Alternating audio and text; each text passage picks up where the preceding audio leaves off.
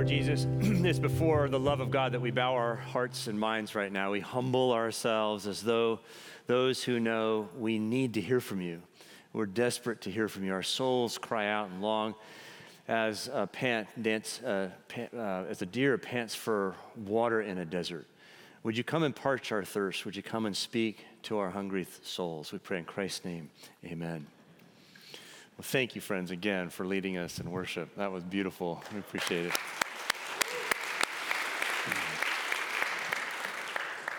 Well, my name is George. Again, it's very nice to see you. Our sermon series this fall, early fall, is called Promises. And let me just take a moment to say why I think this is important. A gift card in your sock drawer is nothing but a piece of plastic until you take it out and use it with a friend on a night on the town, right? In the same way, a divine promise is nothing but an ancient text in an old book until you take it out, give yourself to it, and allow it to shape a life. This is why it's so important to know what's in your sock drawer. No, what God has promised us, right? You got to know these promises. What has He promised you? What has He promised me? So this fall, we're digging in, particularly some of the Old Testament promises together, knowing that our lives are full of broken promises. But this is not about our promises to God or to each other. This is about God's promise to us. And God has never made a promise that He doesn't keep. So today, we're going to look at a promise that's made to us, but it's not actually primarily about us. It's a promise that's about this planet, that thing underneath your feet. So I want to invite you to open up your Bible and turn to Isaiah chapter 55, verses 12 through 13. Crack it open in the middle, you hit Psalms, and then go right. You'll eventually end up at Isaiah chapter 55, verses 12 and 13. I'd love for you to pull out a Bible today. We're going to do a little bit of Bible digging and look more deeply at several passages of Scripture. If you're opening up the Pew Bible in the rack in front of you, page 598 is where you'll find Isaiah 55, 12 and 13. And if you're able, let's stand together. Let's read this thing aloud together. We're going to find a great promise in here. We're going to say it back to the one who makes it to us. When we're done reading, I'll say, this is the word of the Lord, so that if you believe it, you can say, thanks be to God. Listen carefully. You're reading God's holy word at Isaiah 55, verse 12 through 13. For you shall go out in joy and be led back in peace. The mountains and the hills before you shall burst into song, and all the trees of the field shall clap their hands. Instead of the thorn shall come up the cypress. Instead of the briar shall come up the myrtle, and it shall be to the Lord for a memorial, for an everlasting sign that shall not be cut off. This is the word of the Lord. The grass withers and the flower falls, but what we just read never will. Please be seated.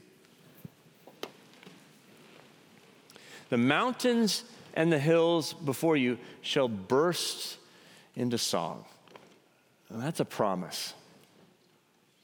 If I could be just a little bit personal with you this morning, I'd love to share with you why I chose this particular text. The truth is that nothing can push me faster into a very dark place right now than news about our planet. It seems so devastatingly bad and only bound to get worse. Global warming, plastic pollution. You know there's an island of plastic the size of Texas in the Pacific right now.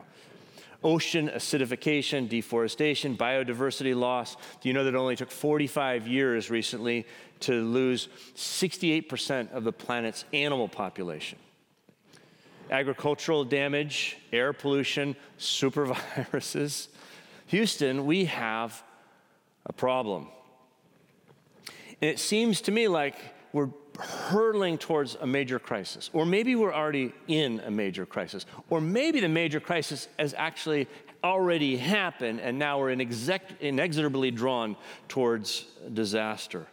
And I think about people around the world who are vulnerable, living in relatively inhospitable places that will support less and less life in the future. I think about your children, our children, and their children's children.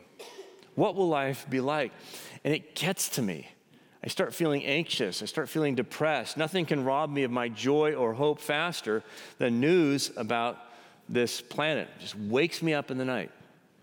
And I come to this text, and I think it probably should have been read, if Isaiah really knew how history would unfold, it would read something like this: the mountains and the hills before you shall burst into flame. Right? Yeah, I think maybe some of you know what I'm talking about. And then I come to this text, and I go, wait a minute. If I believe anything about Jesus, I might as well believe everything about Jesus. And here's this great promise: the mountains and the hills before you shall burst into song. Wow. Now that's a promise. God gave his prophets promises, and he did it oftentimes across multiple time horizons. Picture two mountain ranges. From the front, they look like one. Turn sideways, and you see there's a vast distance of space, and in the case of prophecy, in time. Multiple horizons. When we think of this promise, on the one hand, it's a promise for the exiles. It's promise for the restoration of a people. And it came through a man named Isaiah in the 8th century BC. And God gave a word to Isaiah. And Isaiah said, hey, we better turn back to our God. If we turn away from him, our nation will be destroyed, our land will be devastated, and we'll be taken away as captives. He says, in essence, and the language of verse 12 is exile language. You will go out, meaning from Babylon. You will be led back, meaning to Jerusalem. This is verse 12. I'm just adding Babylon and Jerusalem because that's the way it would have been heard at the time of the exile. You'll go out in joy because you can go home now, and you'll be led back in peace because here you can experience shalom finally back in Jerusalem. And the watching environment, the mountains, the trees, there'll be music and dancing and celebration, and they're going to join it. Mountains will be singing, trees will be clapping. Now, God kept his promise to Israel through Isaiah. In the 6th century, a couple hundred years later, the exiles did return to Jerusalem. But there was more that God had promised through Isaiah than actually happened at that time. Yes, celebration, we're home back in Jerusalem. But we didn't see this full restoration. We didn't see mountains singing, trees clapping. And of course, that is metaphorical language. But we didn't see the cypress replacing the thorn, the myrtle replacing the briar. So we can understand that these prophecies, these promises are given across two horizons. On the one hand, there was an immediate promise for exiles, restoration of people. On the other hand, there's a promise for the earth, the restoration of a planet. The promise that God would one day restore the natural order from its own sort of ecological exile, that he would renew and restore all things. It seems that when you read Isaiah as a whole that the Spirit of God was pressing this upon Isaiah, and he didn't know what to do with it, but he faithfully recorded it in his scripture. So if you just run through some of the texts of Isaiah, we see a broader picture of an ecological restoration. So chapter 11, the leopard shall lie down one day with the kid, the calf and the lion and the fatling together. Chapter 11, also the nursing child shall play over the hole of the asp, a snake. Chapter 35, the desert shall rejoice and bloom like the crocus. Chapter 44, break forth, O singing, O mountains, O forest, and every tree in it sing, he says. Chapter 65, for I am about to create a new heavens and a new earth, something that Jesus talked about. Chapter 65, the wolf and the lamb shall feed together. So when we read verse 12 here, chapter 55, in the context of the wider work of Isaiah, what we see, this isn't just a promise for the past, this is a promise that's yet to come, be fulfilled. This isn't just a promise for political exile, this is a promise for environmental exile, for the whole planet. See, the mountains and the hills before you shall burst into song. The trees of the field shall clap their hands. Oh, I so look forward to that day. Can you just imagine it? See, for me, there's something in this promise that makes Christianity intellectually credible, attractive, and oddly credible. Let me explain that. I remember as a young man killing a bee, and you'll forgive me for this. I was on a 10-day backcountry expedition. We were hiking, and ahead of us on the path, I saw this big bee, and I had my hiking boots, and I stomped on it thinking I was protecting everyone behind me from getting stung. Well, the guy who was immediately behind me had a different view of that. He actually was one of the guides on this adventure. And he was very nice about it. He said, George, hey, can we talk about, I bragged to him, hey, I killed a bee. He was like, well, let's think about that for just a second, can we? God made you, right? Yeah. And God made the bee. Oh. God loves you, and God loves the bee. Yeah, that's right. And George, did you know that the bees actually play a really important role in the wilderness? No, I didn't. And you play a really important role in the life of the bee. Now, as I say, he was very kind, but all of a sudden I'm feeling horrible about this whole thing, right? I just killed a bee. Turns out the outfit that was supporting this hiking trip actually was a group of people that had what I would call a creation theology. And they explained to us over the course of the trip that Earth is not just a resource to consume, but it's actually a trust to care for. And that God has put us, human beings, here to care for it. Now, this is what the scriptures teach us, and I do want to jump around a little bit. If you go back to the very beginning of the Bible, you see in Genesis 1, there we're told that you and I are made like God to rule with God within the creation, vice regents, rulers.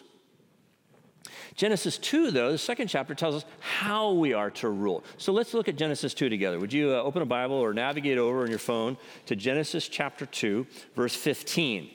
We want to look at this. Verse 15 says, this is before the woman, the Lord God took the man and put him in the Garden of Eden. What's it say? To till it and keep it.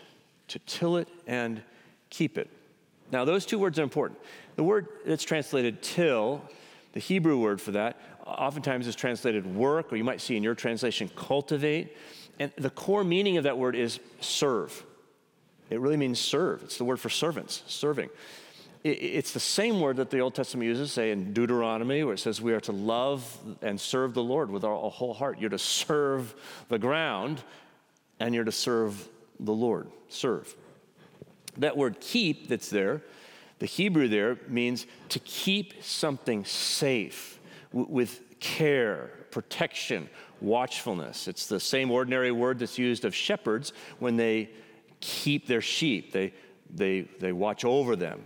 They protect them. They care for them. Same word that's used for an armed guard who's protecting something valuable. Care. Serve and care. So that bee was the first time I really realized in my life that God had put me into this creation with a purpose, that I was in a three-way relationship with that bee, me, the bee, and God. There's a kind of a triangle there. And then I had a responsibility. I had an ethical obligation, not just to the bee, but to the whole natural order, to serve and care, to cultivate and protect. And later on in life, when I was in college and I was investigating the claims of Jesus Christ and this thing they called the gospel, I remembered back to my time with this hike and this group of people who had this creation theology, and it's one big thing that gave Christianity credibility for me. I mean, I'm really old, and this is a long time ago before people were talking about the environment. But here were a group of Christians who were reading this book, and they were talking about the ecology and our responsibilities to it.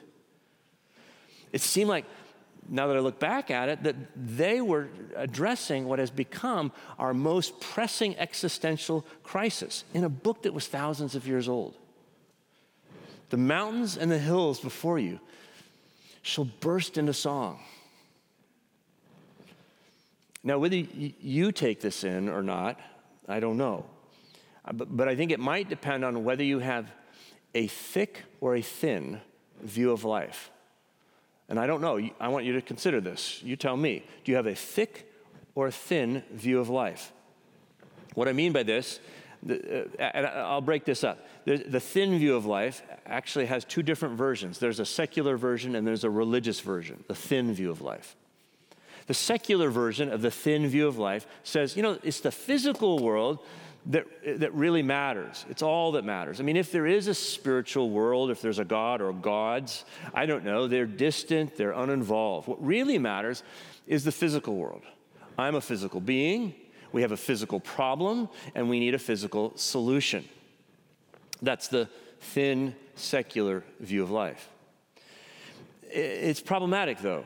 And the first problem is that I don't think it gives adequate account of our response to natural beauty. I don't know about you, but when I see the mountains, when I see orchids, when I see nebulas, like through the James Webb Space, these photographs that we see, there is inside of me an irrepressible sense of awe and transcendence. I don't know if everybody experiences that, but I think it's fairly common. That calls me to a thicker view. Another problem with the thin view, the secular view, is that it's not working.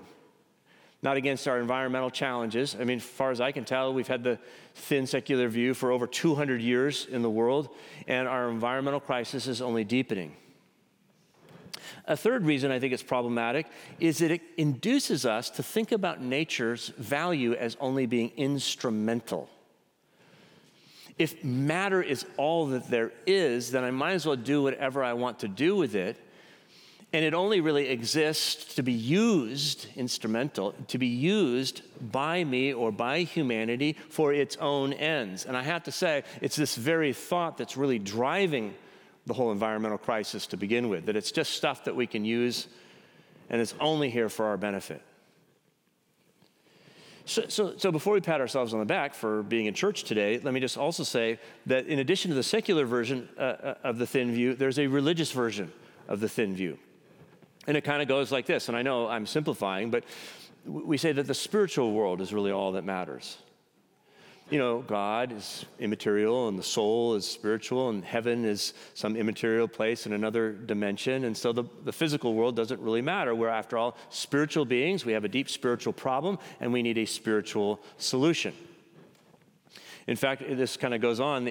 These are corollaries of this. We don't really need our bodies because, after all, we're going to another place. We're going to a better place called heaven, and everybody knows you don't need a body there because it's in the clouds with harps. I guess they're immaterial as well. If you had a body, there's no floor. You'd fall right through the ground, to the ground or something. I don't know, maybe there isn't a ground at that phase. It's all spiritual. This is what we think.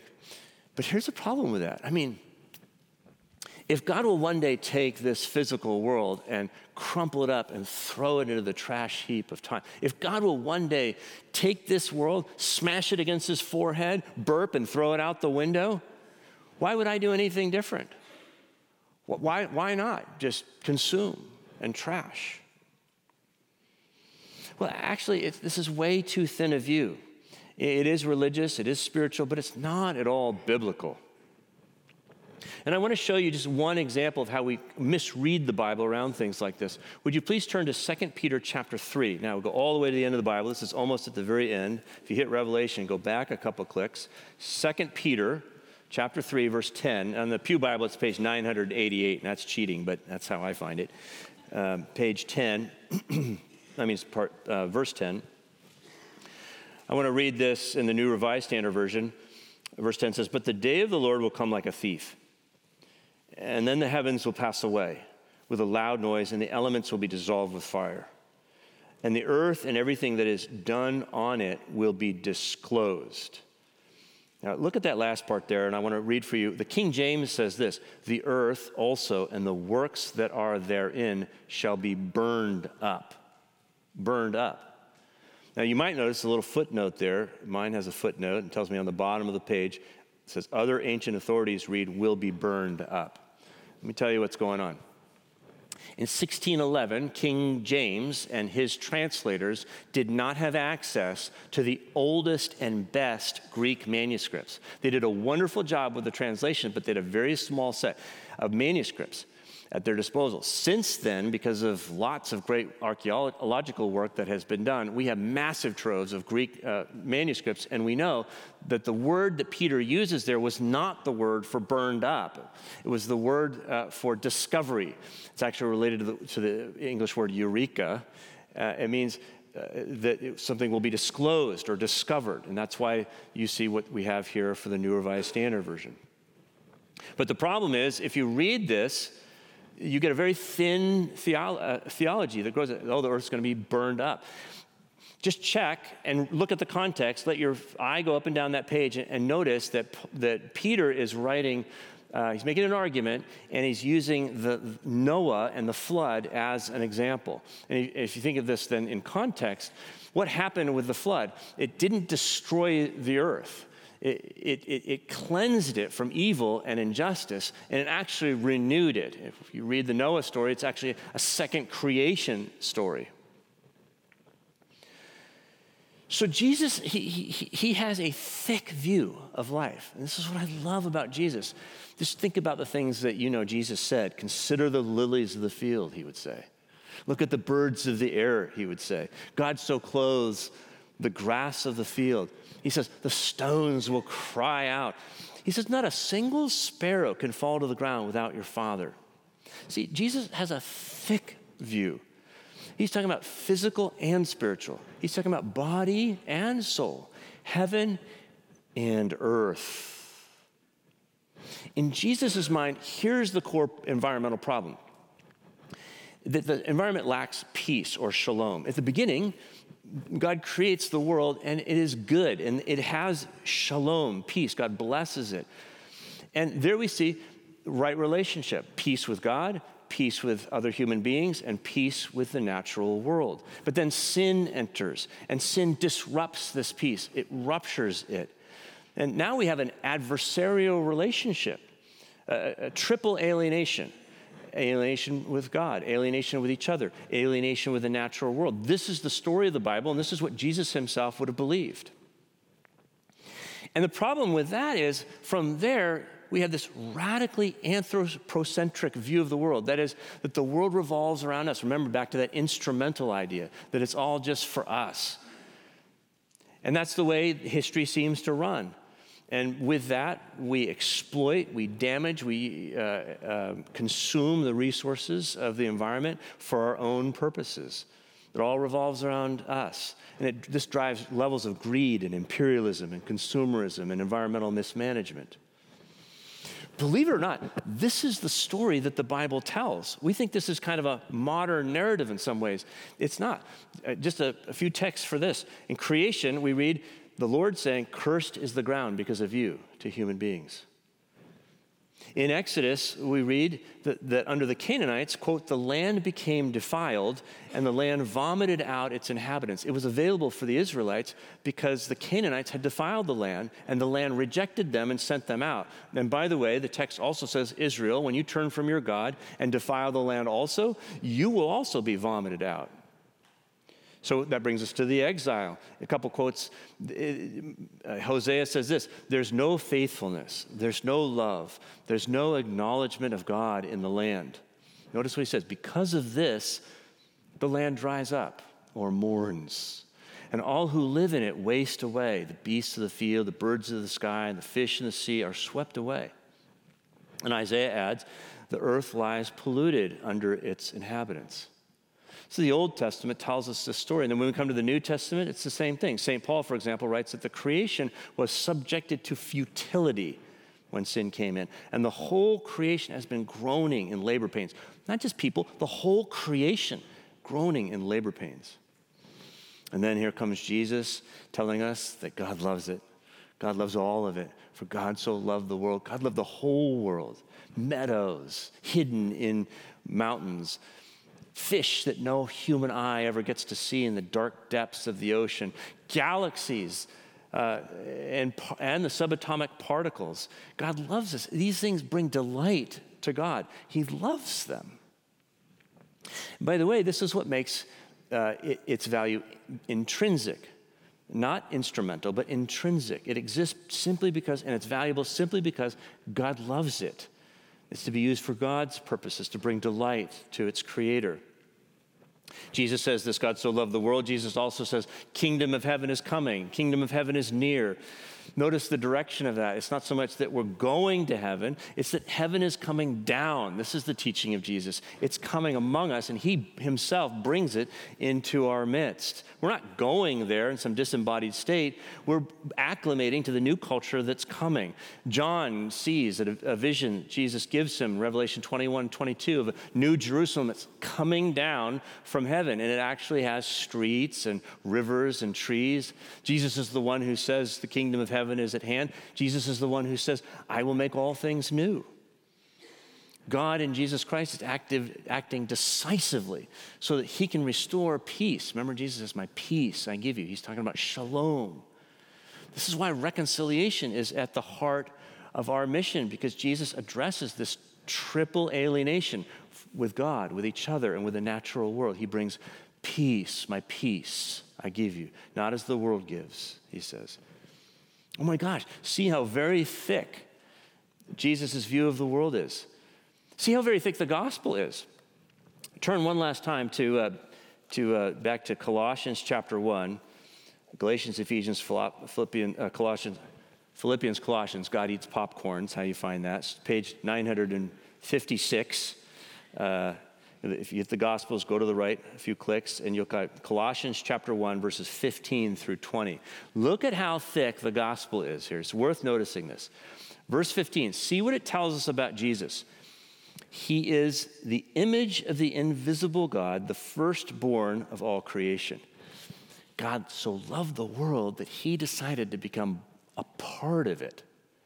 The Creator is the firstborn of creation. He's born into creation. I mean, if that doesn't bend your mind, you're not seeing the words. And then look at the next verse. It goes on. For in him all things, not just human things or spiritual things, all things in heaven and on earth were created. Things visible and invisible, whether thrones or dominions, rulers or powers, all things have been created. How? Through him. Why? For him. This is the Christocentric view of the world, not instrumental. This is the value of the natural world. It all revolves around Jesus. And then verse 20. And through him, God was pleased to reconcile to himself all things. There's reconciliation, whether on earth or in heaven, by making peace through the blood of his cross. Now we see that alienation has been reversed by the single act of God in Jesus Christ, the shedding of his blood. This is the triple alienation that allows us now as human beings to have the capacity to rule in the way that God would have us rule inside of the cosmos, to serve and to care, to cultivate and protect. And then finally, verse 23, just jump down a little bit, and you see Paul says, the gospel that you heard has been proclaimed to every creature under heaven. Literally all creation under heaven. I mean, this is the gospel for animals, for cattle, for ants, for bacteria. Jesus is Lord over all. This is good news in Jesus Christ for our planet. And I want you to know, this is not some new fad, some new crunchy trend that we've just woken up to in the last 30 years. This is the good news of Jesus in the Bible, 2,000 years plus. And just to help you see that, let me quote from an old historian. 100 years ago, a theologian, Edward Thurneson, wrote this: the world into which we shall enter in the parousia of Jesus Christ, that's when Jesus returns. The world into which we shall enter in the parousia of Jesus Christ is not another world. It's this world, this heaven, this earth. Both, however, passed away and renewed. It is these forests, these fields, these cities, these streets, these people that will be the scene of redemption. At present, they are battlefields, full of the strife and sorrow of the not yet accomplished consummation. And then they will be fields of victory, fields of harvest, where out of the seed that was sown with tears, the everlasting sheaves will be reaped and brought home. Oh, what a beautiful picture that is of our future. The mountains and the hills before you shall burst into song, and all the trees of the field shall clap their hands. Someday it's going to happen. This is real. This is our future. This is not an invitation to sit back This is an invitation, and let God just do it all. This is an invitation to go for it, to get up and go for a world that actually has peace in it, that has shalom in it, a world of joy and celebration. This is an invitation to engage in a kind of environmental justice that isn't just about some nostalgia for a paradise lost. This is one that is drawing us into a new future, an inevitable future, a beautiful future. This is an environmental justice that is rooted in no less than the very mission of God. Did you read about Yvon Chouinard last week giving away Patagonia, the company? He gave it away. 2 weeks ago, he was a billionaire. Now he's just like you and me. That's incredible. I mean, maybe you're a billionaire. I'm not. I gave away my billions before I earned them, and many of you did as well. But I love that. He's giving the company to the environment. Did you read about the Queen's horseman who had decided that he has a different technique of training horses? He's not going to be the master of the horse, but just a member of the herd. And when the Queen Mother saw this, she burst into tears. It was so beautiful to see a man and nature relating so harmoniously. I mean, this is our future. Now, what about you? I mean, maybe you're not rich, maybe you don't own horses, maybe you're not going to be in the newspaper, but there's so much that you and I can do. And I know many of you are already doing it. You're already washing your Ziploc bags and so forth. But what I want to do is I want to encourage you to engage with this with joy, to capture the spirit of celebration that Isaiah is bringing, that God is bringing through Isaiah. There's a lot that we can do, from taking walks, writing our senators or Congress people. But the first thing that we have to do is to do exactly what Isaiah was asking Israel to do. And if you just look a few verses up from Isaiah 55:12, you see the invitation. Seek the Lord, Isaiah writes, while he may be found. Call upon him while he is near. Oh, let the wicked forsake their way, and let the unrighteous their thoughts. Let them return to the Lord. I love this. The Lord is calling those of us who know that we're wicked or unrighteous. He's saying, I'm talking to you. Return to me. Seek me. I've come for you. I'm speaking to you. Isaiah says that he may have mercy on them. Come to our God, for he will abundantly pardon. And that is a great promise, and that's probably the greatest of all the promises.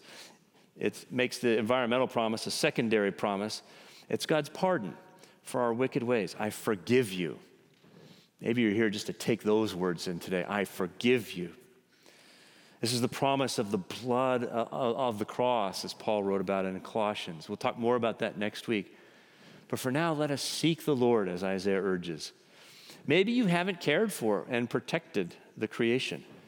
Maybe you haven't cared for and protected your own life as a creature. So seek the Lord. He will abundantly pardon. If you've never received God's pardon for your sin, your own personal sin, tell him today you're ready. Let this be the day that you say, I hear your invitation and I want to come. You can come speak to our prayer team after the service down front. You can come in our chat and speak to the prayer team that way, or after the fact, you can come to upc.org/Jesus. And I just want to say, with Jesus, there are still challenges, but the challenges look so different. Right? There isn't the guilt, there isn't the fear, there isn't the debilitating dread. You don't have to avoid the news just to try to maintain your sanity or mental health, right? You know what I'm saying? With Jesus, you're not alone. We have this great promise. And I want to say, someday this is going to happen. If you believe any of Jesus, believe it all. Someday this is going to happen. Jesus will return, and as Thurneson says, battlefields will be turned into wheat fields, headstones into housing, bodies will be whole, and what was once deformed or diseased will be strong and fit. Young and old, predator and prey will play and laugh together and roll in the dewy grass. There'll be ice on the poles and glaciers in the mountains. There'll be a warm sea breeze on our cheeks at the beach. There will be clean air and clear skies. There'll be the music of long-lost birds on the air. And they'll dance. Exotic wildlife will return to dance in lively forests. For all I know, maybe even dinosaurs, so be careful of your step. They'll drink in the cities straight from the banks of urban rivers. There'll be food for all, a feast in every garden from north to south and east to west. And everything lost or poisoned or burned or drowned will be restored.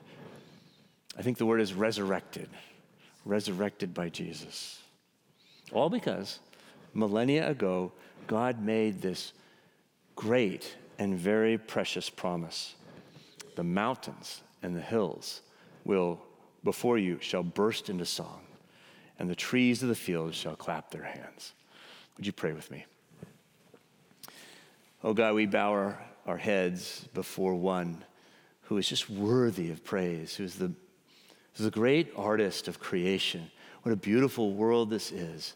Lord, we receive your pardon for the things that we've turned it into when it hasn't been beautiful, but we're so encouraged by this promise. You've given us a little window, a keyhole into an inevitable future that is the result of nothing and no one but your Son, Jesus Christ.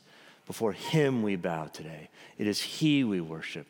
It is him whom we love. Our hearts are full of him.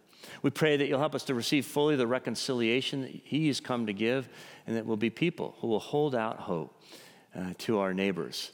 Hope for a world in which shalom, peace, is the overall reality. We pray in Christ's name, amen.